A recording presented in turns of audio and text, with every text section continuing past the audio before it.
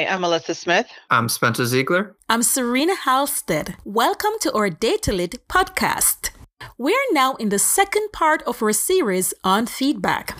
In our previous episode, we got a chance to speak with our WCPSS educators about the importance of providing quality feedback. In this episode, we speak with our students to hear their perspectives on feedback. The students we talk with are from kindergarten through high school.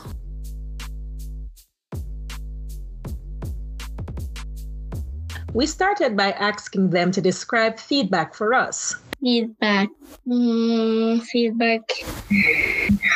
You want to go first? No, you say something. Okay. Feedback is like what they say when like they're judging your work or something. Like when they give you a 3 or something. Like my teacher saying something that I could do better on my assignment or something? Well, my teachers use that word a lot. So when I hear feedback, I normally think of whenever I have work to do and my teachers give me feedback on if I need to improve something. Sometimes it can be like good things that I have done on my work, or sometimes it can be improvement. My teacher tell me what I should do and so what I should do. Feedback. All right.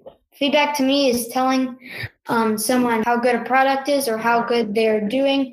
And I actually don't know what feedback is because I haven't gone to first grade. I'm already in kindergarten. Next, they told us what kind of feedback they get from activities they do outside of school. Well, I like drawing and I have clay that I use at home. So I like making little characters out of clay. I will normally show it to my mom and she'll give me like if I need to add something more or if I need to take off something, she'll normally help me with that. So I play guitar, electric and acoustic, and bass and ukulele. I'm actually self-taught in all of those instruments, so that's something else that's been cool. Sometimes I'll go and like watch YouTube videos, and that's still another way of getting feedback because I can see what else I need to work on. Well, if I were doing a project, I would look at it for a while to make sure that it looks like the drawing that I have or the image I have in my head. But if not, I'll remind myself to go back and do that step again or to make sure it looks proper. I like playing video games. I play the Fortnite. I play Fortnite. I play the new Avengers. He plays game. Roblox. I don't play Roblox anymore. I play... He has a new iPhone. He plays Roblox on that. No, I don't play Roblox. That's Minecraft. That's Minecraft. I forgot the name. So the way you know you're doing well in Minecraft is you are getting animals, you are upgrading your house. Fortnite, you level up, you get new types of things. Video games. I'm the one that mostly plays video games, but yeah. Say like you're playing story mode on a game or something and you didn't follow the instructions, you probably die. I have a hoverboard. My hoverboard would throw me off, or it would throw Hayden off mainly. It never throws me off, not as I remember. And they crash it. So.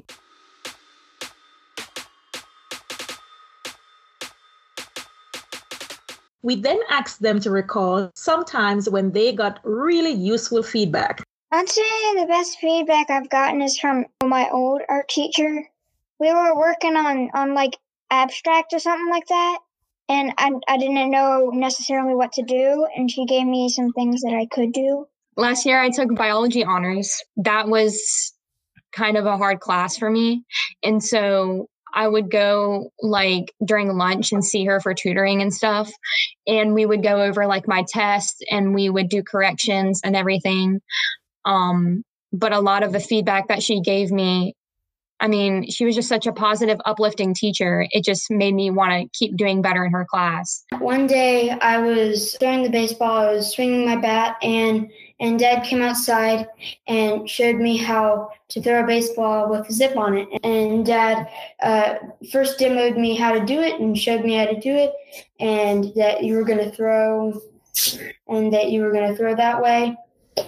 And if you were going to throw, the louder the pop, the more that you're going to know that you are hitting your target and you're throwing fast, because the pop is a good crack, and you can only pop it if you throw it with force. And so that's how you knew that you were hitting your target and doing well. So I guess the best feedback was when we were doing ELA or English. We had to answer a question from the text, and he said the best way to do that is look for words in the question and see if you can find the same words in the text. Or if it has a paragraph to follow, see if you can find the paragraph first and reread it several times.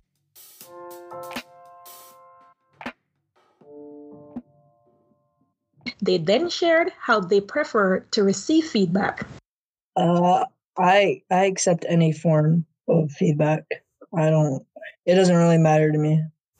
I would say face-to-face or hearing a voice, because if you see it in text form, I feel like you add your own advice to it, which means you're not really getting the full potential of it. So when they're saying it, they really explain more than if they were just to write it. I really prefer when it's face-to-face, because I feel like when you receive feedback online, there's a lot of different ways that you can perceive it. I mean, I feel like that goes with most anything online, but sometimes a teacher's tone may come off the wrong way in a message. And so that can further affect your relationship with that teacher if you feel like they're targeting you or like, possibly mad at you for something. I'm not really sure, but everything can be seen differently. So that's important as well. When I want feedback, usually when I'm done drawing something, I want my sister to look at it, because to me, she's like a Bob Ross, if you know who that is. What happened to me? You're okay. Olivia's the best. Anyway, I'll go and ask her after I draw something for her opinion on how it looks.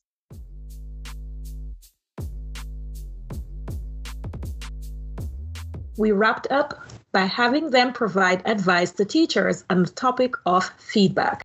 As far as feedback goes, I would say, like, kind of how we talked about just a minute ago, when you're like punctuating your sentences, like if you reread it and you're like, okay, well, maybe that sounds kind of mean, maybe add, I hope this doesn't come off the wrong way. I'm not trying to be rude or anything like that. But yeah.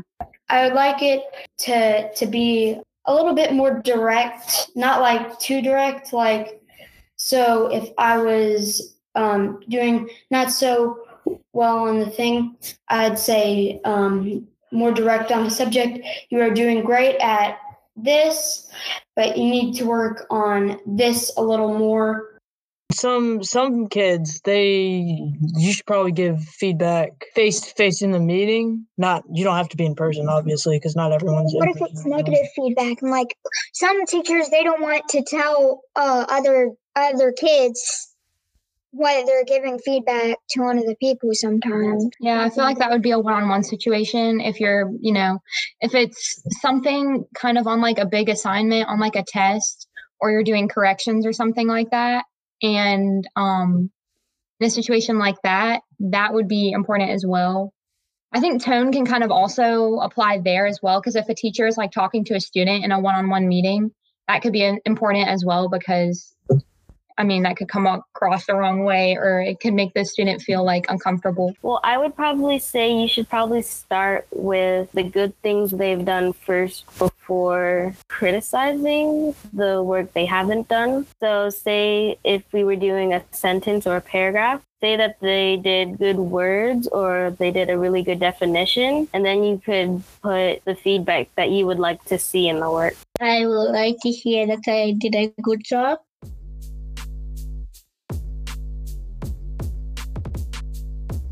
Melissa and Spencer, we have listened to our students' perspective on feedback they receive in and outside of school.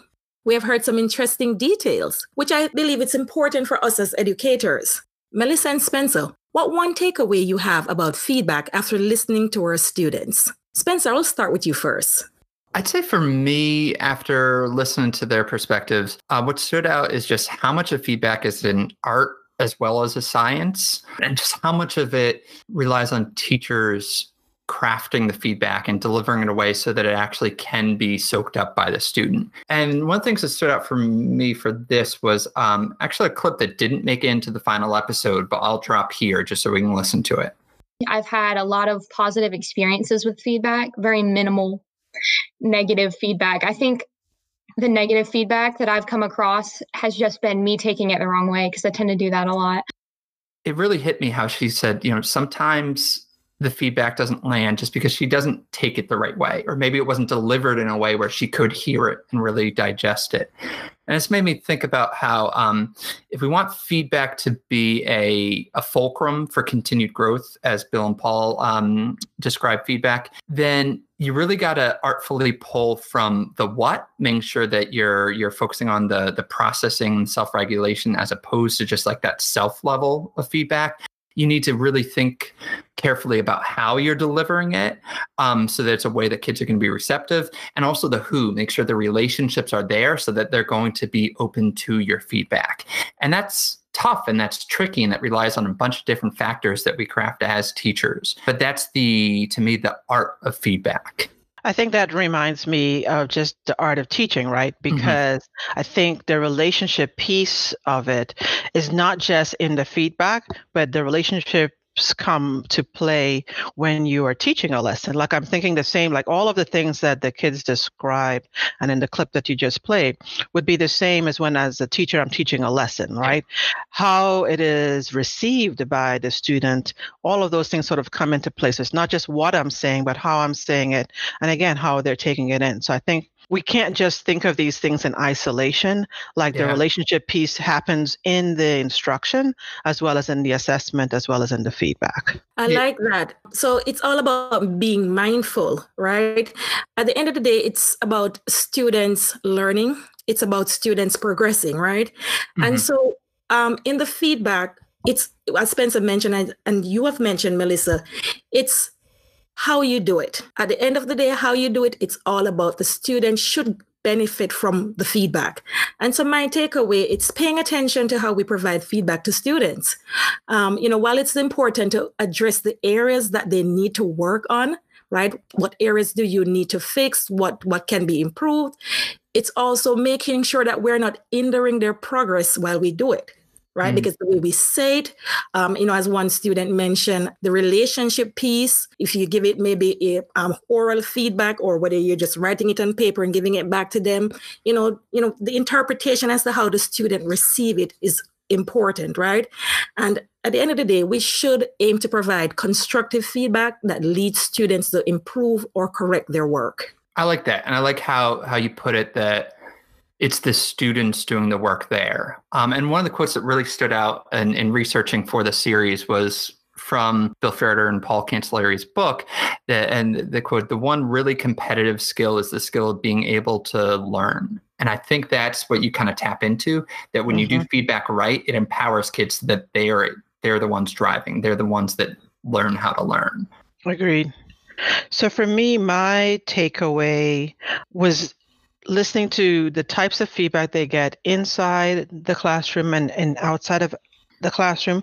All things seem to lead back into the feedback that is helpful to them is feedback that has those learning targets, right? So you had that student who talked about if it's modeled for him, like when his dad was helping him. So again, it has to be a destination. And again, to me, feedback, assessment, and instruction, they are also woven together, because again, you have to know where you're going.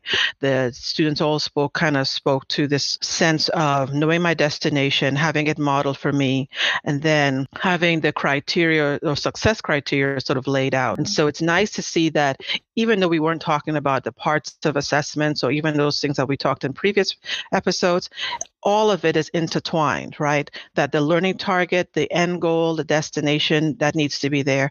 And students need to know what does success look like along the way.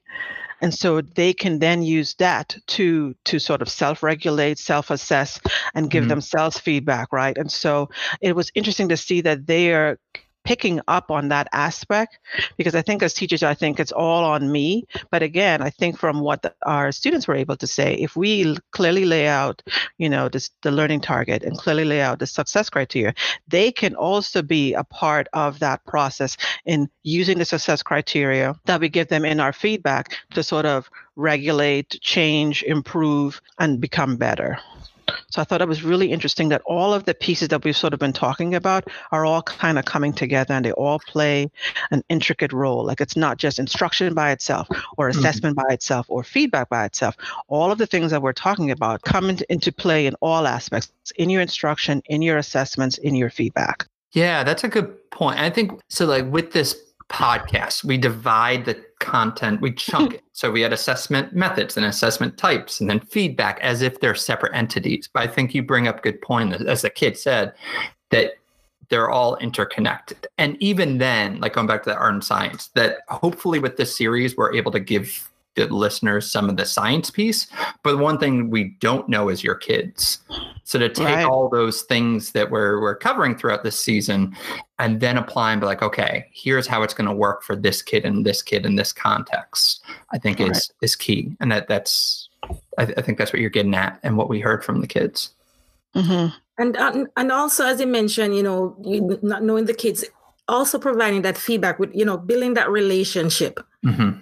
Yes, we might be giving that constructive feedback, but if the students not confident in you or confident in themselves, we need to build that relationship with them first, that I can do it, right? And they need to have that, not just from their perspective, but they need to know that the teacher is believing them that they can do it. So, providing that feedback, we need to build that relationship of trust with the students that whatever I'm telling you, it's to make you better. And I believe that you can do it. Perfectly put. Yeah, I like that.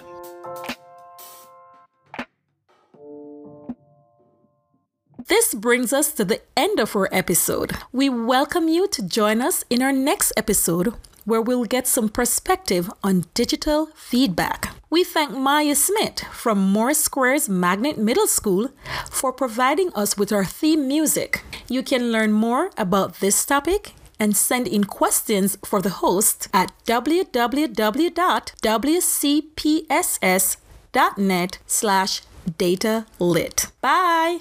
Thanks. Thanks.